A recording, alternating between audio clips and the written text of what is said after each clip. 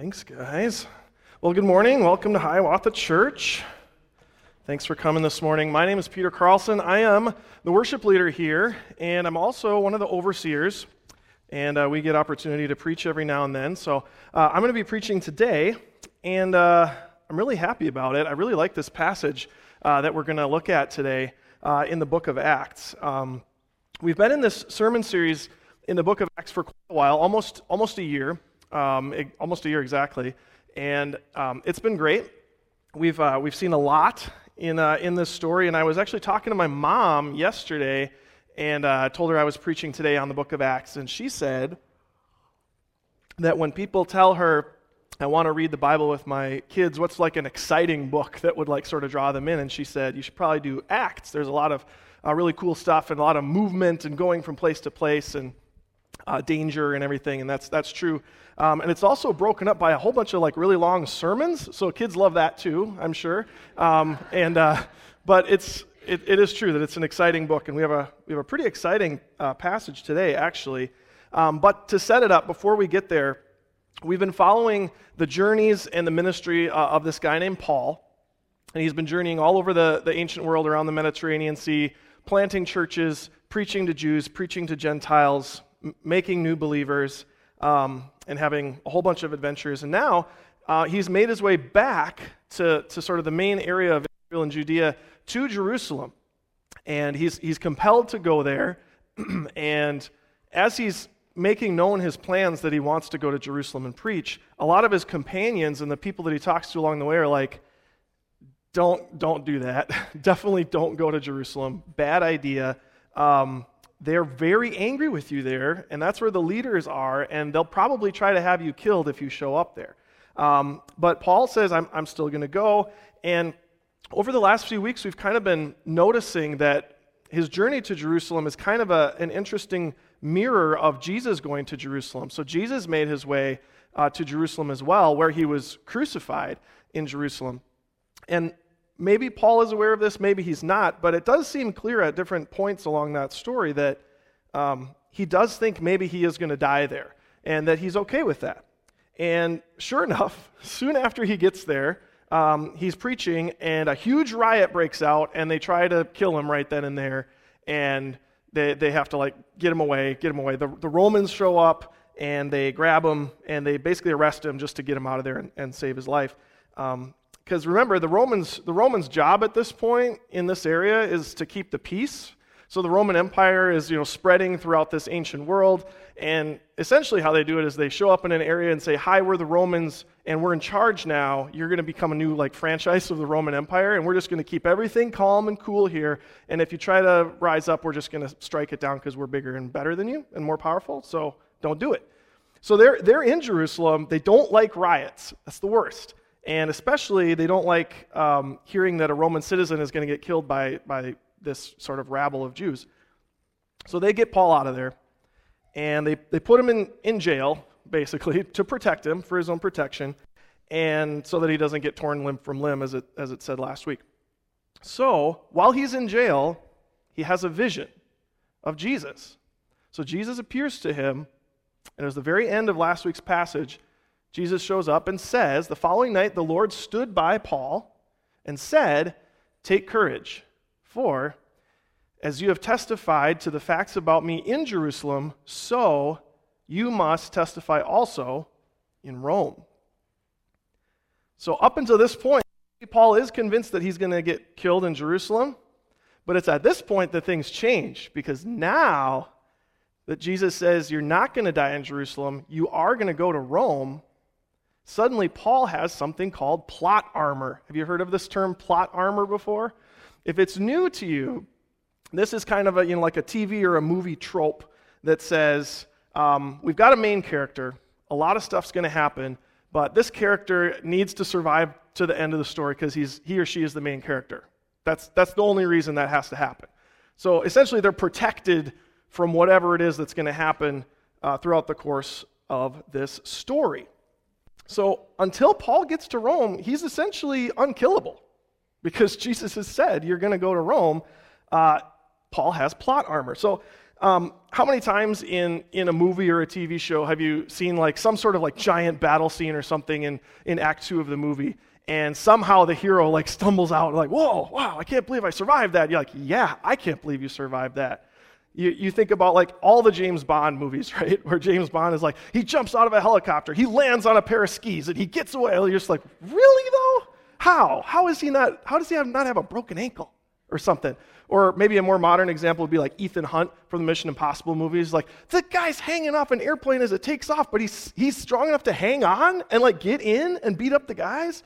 Or like a huge car crash and he like stumbles out and then like sprints away, and you're like, no. But it's because he's the main character. Or how about Star Trek, right? The original Star Trek series. And they're like, it's a really dangerous situation on the planet. We're going to need Kirk, Spock, Dr. McCoy, and Ensign Flenderson to beam down to the planet to this really dangerous situation. And you're like, wonder who's going to not make it back. It's going to be Ensign Flenderson because he doesn't matter to this. Or the Wet Bandits in Home Alone. How are they alive? They just need to be there at the end. That's the thing. That's the point. So the writers are making sure that their main character gets to the end and fulfills whatever the arc or the mission is. And so there's this concept of like they've got plot armor. It's not going to happen. They're not going to get killed. Now some of you are going to say like, well, I've seen movies where the main character gets killed early on. Like, what about Alfred Hitchcock's Psycho, one of my favorite movies, where the main character gets killed like 20 minutes in, and you're like, what is happening? But then, see, the twist is that wasn't the main character. You got tricked. The main character comes later. So even then, like, you might get disoriented for a while, but there's still a point. There's still a story that's being written, and the hero or main character just needs to be at the end. They need to fulfill whatever the goal. Now, that doesn't happen in real life, though. Like, there's no real plot armor that you can go buy and put on. And like, I got the plot armor. Nothing can happen to me. That's not real. But the Bible is a real story. This really did happen to Paul, and Paul really is going to get plot armor here because Jesus says he's going to go to Rome. It's going to happen. So we're going to talk today about this story that is real. It really did happen, and how the writer of this story, the writer of the story of the universe, is going to use this story to teach us about himself, what he's like, how he interacts with us, some things about the gospel, the good news of what Jesus has done for us. So we're going to continue on with Paul's story and see how this all plays out, because it's going to be really, really kind of cool and exciting what happens to him next. So our main passage, Acts 23, starting in verse 12 and going through verse 35. When it was day, so the next day after he sees Jesus, the Jews made a plot and bound themselves by an oath neither to eat nor drink till they had killed Paul. There were more than 40 who made this conspiracy. They went to the chief priests and elders and said, "We have strictly bound ourselves by an oath to taste no food till we have killed Paul. Now therefore you, along with the council, give notice to the tribune," that's the Roman tribune, "to bring Paul down to you, as though you were going to determine his case more closely, and we are ready to kill him before he comes near." Now the son of Paul's sister heard of their ambush, so he went and entered the barracks and told Paul. Paul called one of the centurions and said, "Take this young man to the tribune, for he has something to tell him." So he took him and brought him to the tribune and said, "Paul, the prisoner, called me and asked me to bring this young man to you as he has something to say to you." The tribune took him by the hand and, going aside, asked him privately, "What is it that you have to tell me?" And he said, "The Jews have agreed to ask you to bring Paul down to the council tomorrow, as though they were going to inquire somewhat more closely about him. But do not be persuaded by them, for more than 40 of their men are lying in ambush for him, who have bound themselves by an oath neither to eat nor drink till they have killed him, and now they are ready, waiting for your consent." So the tribune dismissed the young man, charging him, "Tell no one that you've informed me of these things." Then he called 2 of the centurions and said, "Get ready 200 soldiers with 70 horsemen and 200 spearmen to go as far as Caesarea at the 3rd hour of the night. Also provide mounts for Paul to ride and bring him safely to Felix the governor." And he wrote a letter to this effect: "Claudius Lysias," that's the tribune, "to his excellency the governor, Felix, greetings. This man was seized by the Jews and was about to be killed by them, when I came upon them with the soldiers and rescued him, having learned that he was a Roman citizen. And desiring to know the charge for which they were accusing him, I brought him down to their council. I found that he was being accused about questions of their law, but charged with nothing deserving death or imprisonment. And when it was disclosed to me that there would be a plot against the man, I sent him to you at once, ordering his accusers also to state before you what they have against him. So the soldiers, according to their instructions, took Paul and brought him by night to Antipatris, and on the next day they returned to the barracks, letting the horsemen go on with him. When they had come to Caesarea and delivered the letter to the governor, they presented Paul also before him. On reading the letter, he asked what province he was from, and when he learned that he was from Cilicia, he said, I will give you a hearing when your accusers arrive. And he commanded him to be guarded in Herod's praetorium.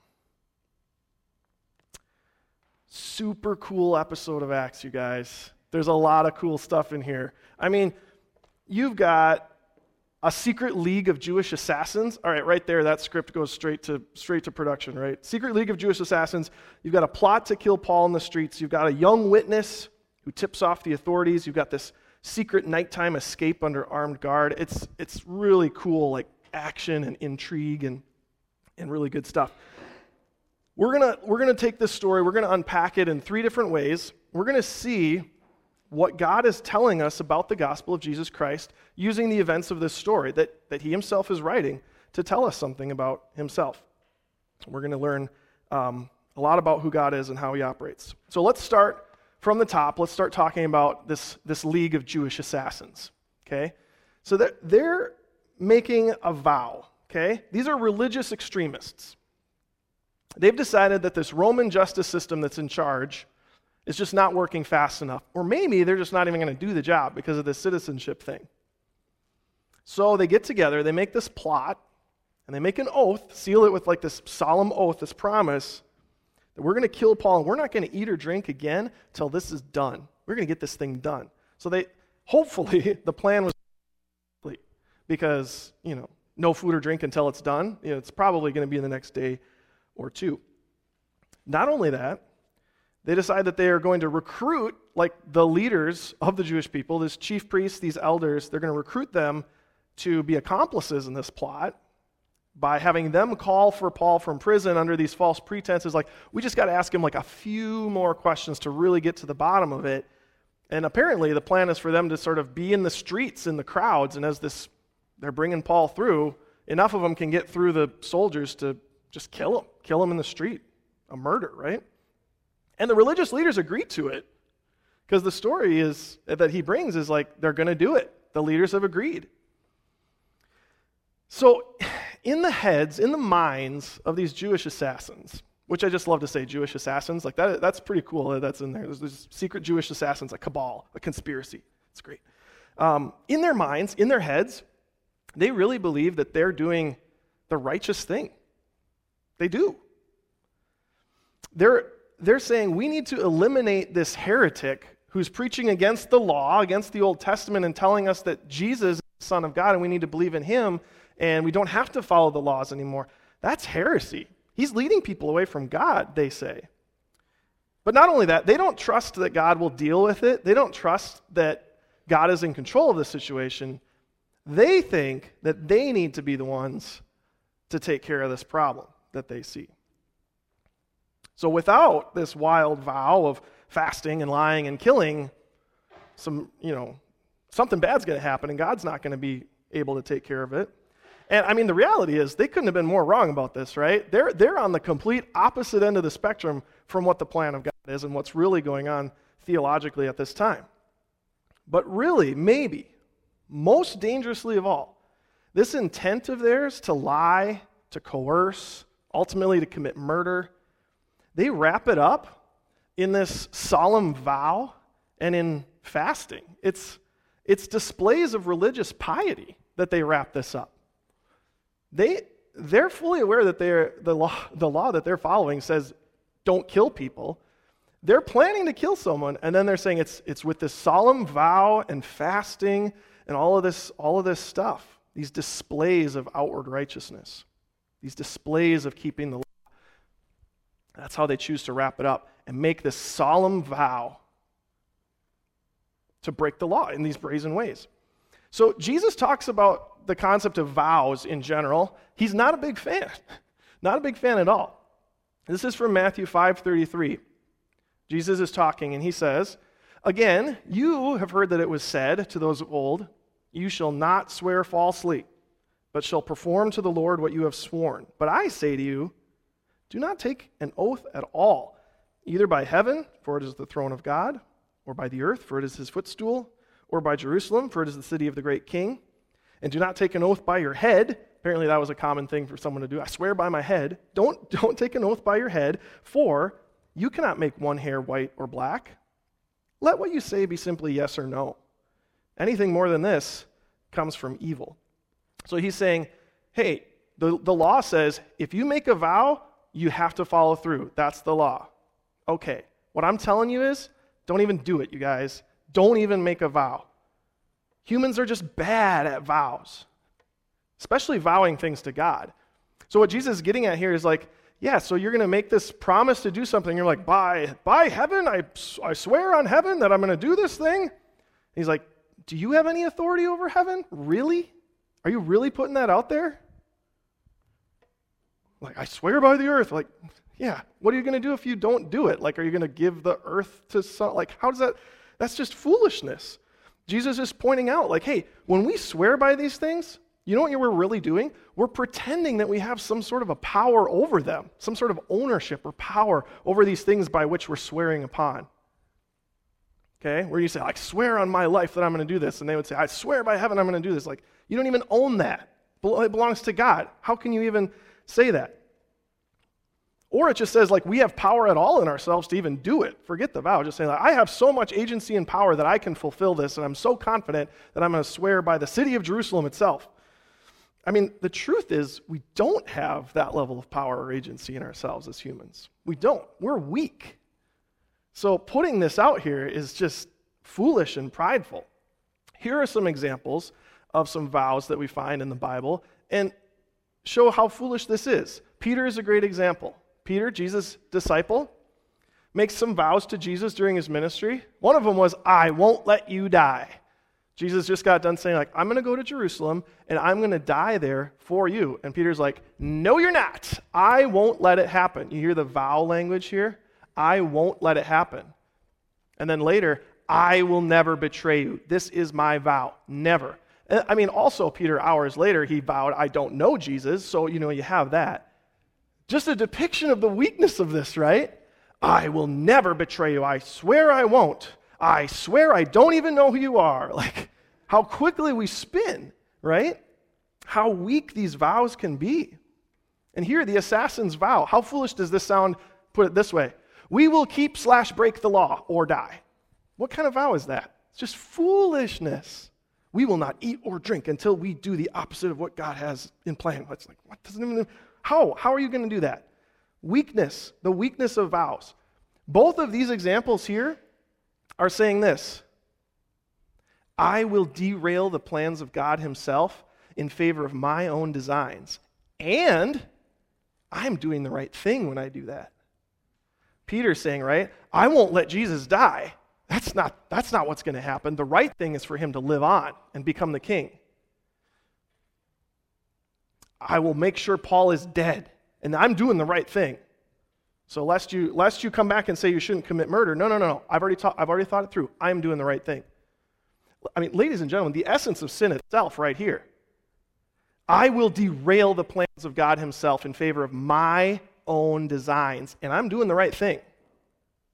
Just echoes of the fall in the Garden of Eden coming through, echoing in our own hearts, my heart, your heart today. I'm doing the right thing by derailing the plans of God in favor of my own. My designs, not God's designs.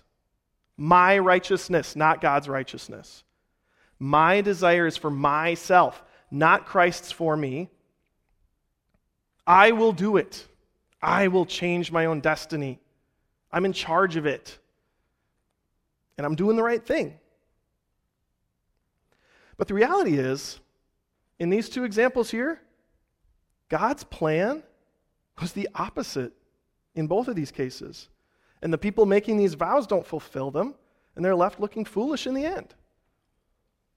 And Peter is restored. God forgives that. Jesus forgives that and brings him back. We don't know how the assassin's story ends. I mean, I assume it ends with them secretly eating at home without their friends knowing about it. But, I don't know. Foolishness. Our vows are foolish. We don't have that agency. We are not that strong. We are showing pride when we make these kinds of vows.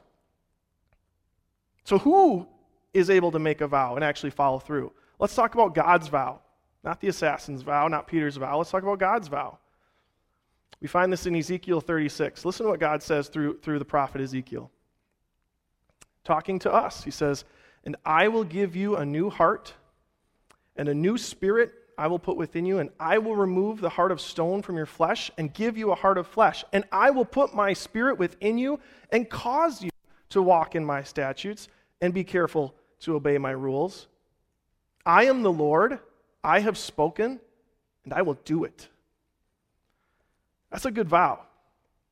I love that. That should give us chills. It's like, look, this is the thing that God says he will do. And he doesn't have to swear by Jerusalem at the end. He says, I'm the Lord, I've spoken, and I'll do it. That's all you need to know. God will do it. And the great thing is that he has done it. At the cross, he has done it. And Jesus himself kind of makes a vow as well at the Last Supper, shadowing this assassin's vow about fasting. He says to his disciples, takes a drink of wine from his wine glass and sets it down and says, I tell you, I will not drink again of this fruit of the vine until that day when I drink it new with you in my Father's kingdom. He says, this is my last glass of wine that I'm going to have on this earth. And that's true. Later that night, he was crucified and died. The next glass of wine is in his Father's kingdom. He vowed it, he did it. That's the power of the vow that God has. The only being who can truly vow something, what did he vow? He vowed to die for his people. That's the vow. He says, I will do it. And he did. And we're going to have more on that later on. So let's talk now about this witness. Somebody heard about this plot. Somebody was in the room. Probably shouldn't have been there, but he was. We don't know the details, but he was there and he heard everything. Now the son of Paul's sister heard of their ambush, so he went and entered the barracks and told Paul. Okay? So probably a young man. We don't know how old he was, but probably young. This is kind of alluded to because when he gets to the tribune, it says the tribune kind of takes him by the hand, like pulls him aside. So I'm kind of picturing like a young, sort of scared kid where he's like, here, come, I'll take you aside. You can tell me one-to-one. Don't need to be scared. So maybe a teenager, but for sure a younger person, hears about these attacks, and suddenly this cabal of 40 assassins is just neutralized by the word of a single young kid who heard the news. So what we're seeing here amounts to a miracle of God. Not a flashy miracle, but a miracle. It's not, just, he happened to be in the right place, right time. It was a pretty lucky break, and he had the courage to go say something. And it's not like, Paul's nephew got a vision that said, they're going to kill Paul. Here's the story. Go tell. He was literally there. But God's fingerprints are all over this. This is one of these kind of everyday miracles where God is putting people in the right place to do the things that need to be done so that the story of the gospel that God is writing can continue. So Paul is saved. A young family member catches wind of the plot. He goes and tells Paul. So first of all, he gets access. So the Romans are letting people talk to Paul. He hears all the details of the plot, not just like there's something going down, but like here's exactly what's going to happen. How many guys? They already talked to these people. That they've already made this oath. He knows the whole story. Tells Paul. Then he tells a centurion. Then he tells a tribune, and then the tribune tells the governor of the whole province via a letter what's going on. So this kid's testimony runs up the chain of command all the way to the top, and it gives Paul this massive Roman escort out of town in the middle of the night so he doesn't get killed. It's pretty fantastic. It's a miracle for sure. And I mean, a little bit of a sidebar, but the structure of how this plays out is kind of a mini depiction of the spread of the gospel itself, right? You know, one person telling the news to someone else who tells it to someone else until it gets bigger and bigger. It's going all the way to a different part of the country, and in the end, someone is saved. You see this physical depiction of the spread of the good news of the gospel. And then these grandiose vows come to nothing.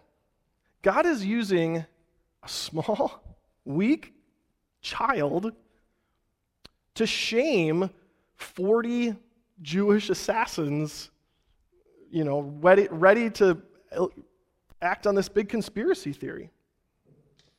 This young person brings the words that save a life. And it's pretty unlikely, right, that he was in that place, that he was able to access Paul, that he wasn't too scared to tell the story. It's unlikely. And it's that unlikely piece that really screams the gospel. And we talk about this a lot at Hiawatha. If you've been around, you've heard it. If you haven't, you will now. We talk a lot about how salvation comes in a lot of times from a very unlikely person or an unlikely source. And God delights in doing that throughout the Bible. I'm going to put a few examples up here just to illustrate this without going too deep into these. In the book of Genesis, you got Joseph. He's a discarded brother who becomes a slave in a foreign country, but is elevated to like second in command of this area, and eventually ends up saving his whole family from a famine. Totally unlikely that he would survive that long or get to that place, but he did. How about Moses? Moses was a rebellious young person who killed an Egyptian soldier, murdered him, was really bad at talking, and then God put him in charge of the whole nation and moved them out of Egypt and saved them, saved the whole people group. How about Esther? Esther was a young Jewish girl in a different country who got married off to the king just because she was pretty, but she used her access and her courage to speak up when another plot, was hatched to kill all the Israelites. She spoke up and got them saved. Unlikely, but it happened. Obviously, young David, kid with a slingshot. Nobody else wanted to go out on the battlefield. He goes out with a slingshot and takes down the giant and ends up winning that whole battle, saving his people from annihilation at the hands of the Philistines. Or Mary, an unmarried, pregnant, teenage girl, brings Jesus, the Savior, into the world. Unlikely, but she was chosen. This happened. Or Paul himself. Paul was an anti-Christian religious extremist. Paul was like the Jewish assassins before. Go find the heretics who are believing this stuff and put them in jail or kill them if you have to. Paul did that. But God turned his life around and turned him into a preacher and a church planter, and he preached to the world. He's going to preach in Rome, for crying out loud, the epicenter of all the ancient culture at the time. Unlikely people. God is using them. He's putting them in the places that they need to be and equipping them to do this saving work for the people that are around them. Why does God continue to do it this way? What's he trying to tell us about the nature of the gospel, the nature of salvation, by doing it this way with unlikely people? Well, we can see that in 1 Corinthians chapter 1. Paul is writing this, and this is what he says. But God chose what is foolish in the world to shame the wise. God chose what is weak, like Paul's nephew in the world, to shame the strong, like these assassins. God chose what is low and despised in the world, even things that are not, to bring to nothing things that are. Why? So that no human being might boast in the presence of God. God delights in unlikely means of salvation. He delights in elevating weak people who have no business being in these positions to these positions and doing what needs to be done. Because he does not want us to think, wow, yeah, I was the king and I was the strongest and I did it and I guess I'm awesome. Instead, God is saying look at a kid named David, this punk kid with a slingshot who took down a giant. That's what it's like. That's what salvation is like. Not you doing it, but me doing it. No boasting in the presence of God. So you see, this miracle is just another example of how God is the one doing the saving. God is the one writing this story, putting people in the places that they need to be, putting Paul's nephew in the room somehow to hear the whole plot and run it up the chain of command to the Roman governor. And then, talk about unlikely, Rome, the huge empire that doesn't actually care about Jewish affairs at all, would rather stay out of it as long as they're keeping the peace. Oh, the same government that said, yeah, I guess we'll just let this innocent guy Jesus be crucified for really no reason because I guess we care more about what the Jewish people think. All of a sudden, they're throwing hundreds of soldiers and resources to get Paul out of town in the middle of the night. Unlikely, but it happened. So Paul's mirroring of Jesus' journey to Jerusalem that we've been talking about these next few weeks, it's taken a major twist because now Paul's not going to get killed. Now he's going to survive. Now he's going to move on. And Paul's nephew is kind of like an anti-Judas in this story, whereas Judas participated in a plot to get Jesus arrested and killed, made sure it happened. The nephew heard about the plot and told Paul about it and got him out of town. He blew their cover. You see how this twist is starting to happen where Paul's going to make a turn out of Jerusalem alive. And it's because Paul's been given this plot armor, you guys. This simply isn't the end of his story. He has a bunch more stuff that God wants him to do. So this big twist about getting Paul out of here safely is going to set up the next part of this book. And it's going to get Paul all the way to Rome, which is where God said he would be. So the third part of this passage now is about how Paul himself is now bulletproof. He's going to survive. Nothing's going to touch him now because God has said, your story does not end in Jerusalem. You are going to Rome. Then the tribune called 2 of the centurions and said, get ready 200 soldiers with 70 horsemen and 200 spearmen to go as far as Caesarea at the 3rd hour of the night, and also provide mounts for Paul to ride and bring him safely to Felix the governor. So I've got a map. They start down here in Jerusalem. Middle of the night, this whole group of soldiers with Paul, they go up here to Antipatris, which is basically halfway, sleep a little bit, get up the next morning. Some of the soldiers head back. The rest of them stay with Paul on horseback and go all the way up here to this coastal city of Caesarea. So Caesarea, as you might guess from the name, has Caesar in it, is like the administrative center of the Roman Empire in this Judean region. So it's where all the bigwigs are, including Felix. He's like the governor of the area, whereas the tribune is kind of the local guy in Jerusalem. So it's a 70-mile journey, give or take, all the way from Jerusalem to Caesarea. So they went about halfway and then split up, and the rest of them went on. So again, Paul's out. He's out of Jerusalem. He's actually never coming back to Jerusalem. He's going to end up in Rome eventually. We're going to see that in coming weeks as we finish off this book and this series. But God's mission for Paul is involving this longer life, a bigger audience, the city of Rome itself, and God's going to bring him there. That's the goal. God has already said that. He appeared to Paul at night and he said, you will live to see Rome. So until then, Paul's bulletproof. He's not worried. He shouldn't be. He can live fearlessly in the calling that he has. Now, when I say fearlessly, I don't mean recklessly, like he can, say, hey, soldiers, just give me a second. I'm gonna like skip through town in Jerusalem because they can't hurt me. I already know. I'm just going to taunt them and let them try. That's recklessness. So he's not doing that, but he's fearless in the sense that he says, I'm not really worried anymore about getting killed in Jerusalem because I know that I am going to make it to Rome. That is my mission. So as we've been comparing Paul and Jesus, now is our chance to do a little bit of contrasting as well.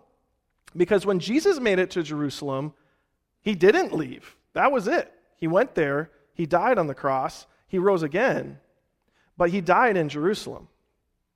Paul does not. For Jesus, his mission was always the cross. Always. That was his goal. No one was going to knock him off that course. And Jesus, too, was protecting himself up until that goal was at hand, making sure that it didn't happen before he got to the cross. He didn't want to die in some other way. The plan was the cross. And we can see Jesus' mission was the cross because of his early ministry, some of the things that he did that are sometimes maybe a little bit confusing or just seem weird.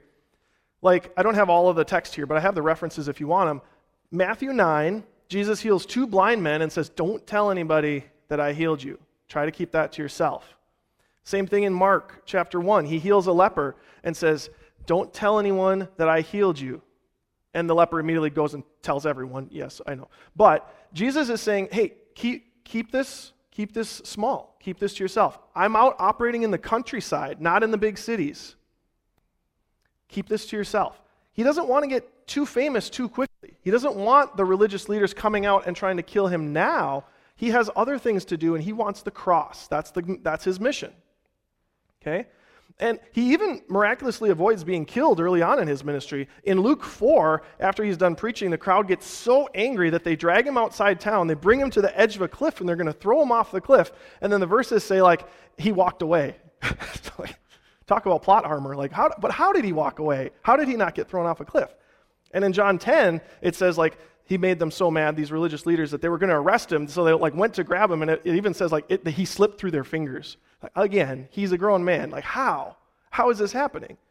But Jesus is protecting himself until the cross. And then finally, we see that there is a plot to kill him. The religious leaders eventually say, okay, we're done messing around. Let's make a plan to get this done. Again, echoes of these assassins, right? And we're going to get this done when he comes to Jerusalem. And they start saying, like, let's do it after the feast, or they're trying to make these plans. They finally do get him when Judas assists them with orchestrating this plan. But by then, Jesus is in Jerusalem. He's ready. The cross is right there. The cross was the plan from the start for Jesus. He came to earth specifically to die on the cross in that way. He saved himself from harm up until that point. Because like Romans 5 says, at the right time, Christ died for the ungodly. So when we read that, we need to say, this was not an accident. This wasn't Jesus was supposed to live one more year and do more things. But, they got him early. No.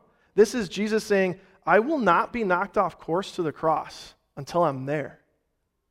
Nothing's going to stop that. This is the mission. This is the plan. This is not an accident. So the point is, God is in complete control of Jesus' story, just like he's in complete control of Paul's story, but they're different. They're different at this point. Okay? Look at this. Here's Paul. Paul is human, but God makes him bulletproof for a time to complete this mission that he has to go to Rome. Jesus, God incarnate, divine, invincible, is made vulnerable to complete his mission. It says in Philippians 2 that he emptied himself, he humbled himself, he took the form of a servant to do this. Made vulnerable. Paul, an actual sinner with crimes on his record. I mean, think about that. Like I was saying, the Romans' big job is to keep the peace, but they let him operate in the early parts of Acts, dragging people, putting them in jail, making sure they got killed, watching while Stephen got stoned. The Romans aren't down for that kind of thing, but they let that go. Paul's got all these sins on his record. Jesus, completely sinless, truly innocent. How did the Romans treat him? Beat him within an inch of his life until he didn't look human, and then nail him naked on a cross to die in public in shame. Really different. Paul, spared from death in Jerusalem, spared from the plot. Jesus, delivered to death in Jerusalem, delivered over to the people making the plot, and killed.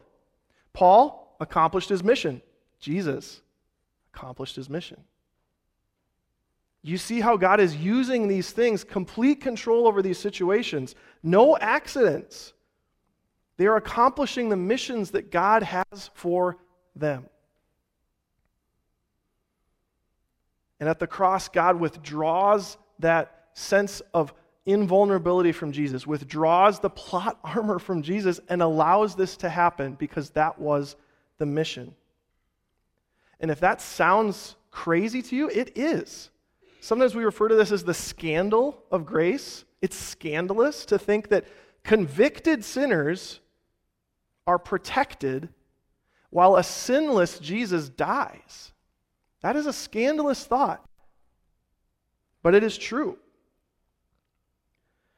Ruined sinners like us are given protection from the wrath of God, the righteous wrath of God against our sin. We are protected from that, and the Holy Son of God has the wrath poured on him. The sacred head of Jesus Christ was wounded and killed while we went free. It's scandalous. Do you see the exchange that's taking place here? This exchange? Do you see the love and the care that God has for us while making atonement for our sins? There's this obvious physical dimension of Paul literally lives and goes on and lives more months and years of his life, and Jesus' life ended there. There's that physical piece to it for this case. But more importantly is this spiritual and theological dimension that this suggests for us, that we sinners can put on Christ, the Bible says. We can put on the man Jesus Christ. His holiness placed upon us. Saved. We are saved from the punishment of the sins that we actually committed. We really did. We really are. The armor of Jesus Christ, his sinless nature that protected him from God's wrath, he takes it off and he puts it on us. Because of his shed blood, the wrath does not harm us when we are in Christ. We have put on Christ. And because of that truth, we have been given abundant life. John 10, Jesus says, hey, the thief comes to steal and kill and destroy, and I came that they may have life and have it abundantly. How? I am the good shepherd. The good shepherd lays down his life for the sheep. Jesus says, I lay down my life to give you life. I lay down my armor against the wrath of God to give it to you so that you can live. Not just live abundantly. Because of the fact that we have put on Christ, we can live abundantly. He removes the holiness, the armor from himself at the cross to take that penalty for our sin and puts it on us to give us a fearless and abundant life in Christ. Fearless, like Paul, who says, I'm bulletproof until God accomplishes his mission. What do I care what they have planned? I don't. Psalm 118. The psalmist writes this, out of my distress I called on the Lord. Sounds like Paul in prison, right? The Lord answered me and set me free. The Lord is on my side. I will not fear. What can man do to me? The Lord set us free. Not just free from like a prison like Paul, free from sin, free from death, free from the wrath of God. If that's the reality, and we can say the Lord is on my side, I don't need to be afraid of anything, let alone what man's plots might be against me. We can live in that reality that we are able to put on Christ. We can call on the Lord. He can save us from our sins. He will. He has. What can man do to us? We are part of this story. We are part of God's beautiful story of amazing grace that is given to us. Whether in life, like Paul, continuing abundant life, or in death, like Christ, God's gospel story is perfect, no matter what our circumstances are. And nothing can separate us from his love. That's the reality, that we can put on Christ. So as we leave, I've got 3 things just to recap what we've talked about. First of all, remember, God makes the ultimate vow. We don't need to be making vows. God makes the ultimate vow. And what is his vow? He says, I vow to save my people. He says in Ezekiel, I am the Lord, I have spoken, and I will do it. Jesus saying, I'm going to set this wine glass down. Next time I drink it will be in victory. I'm going to the cross right now, and he did. God makes the ultimate vow. The creator of the universe chose to vow to save weak people like us. The creator of the universe became weak, like Paul's nephew, to accomplish that goal and to save us. That's the vow. He's done it. It's over. So believe that. If you're a Christian, Christ has placed his armor upon you.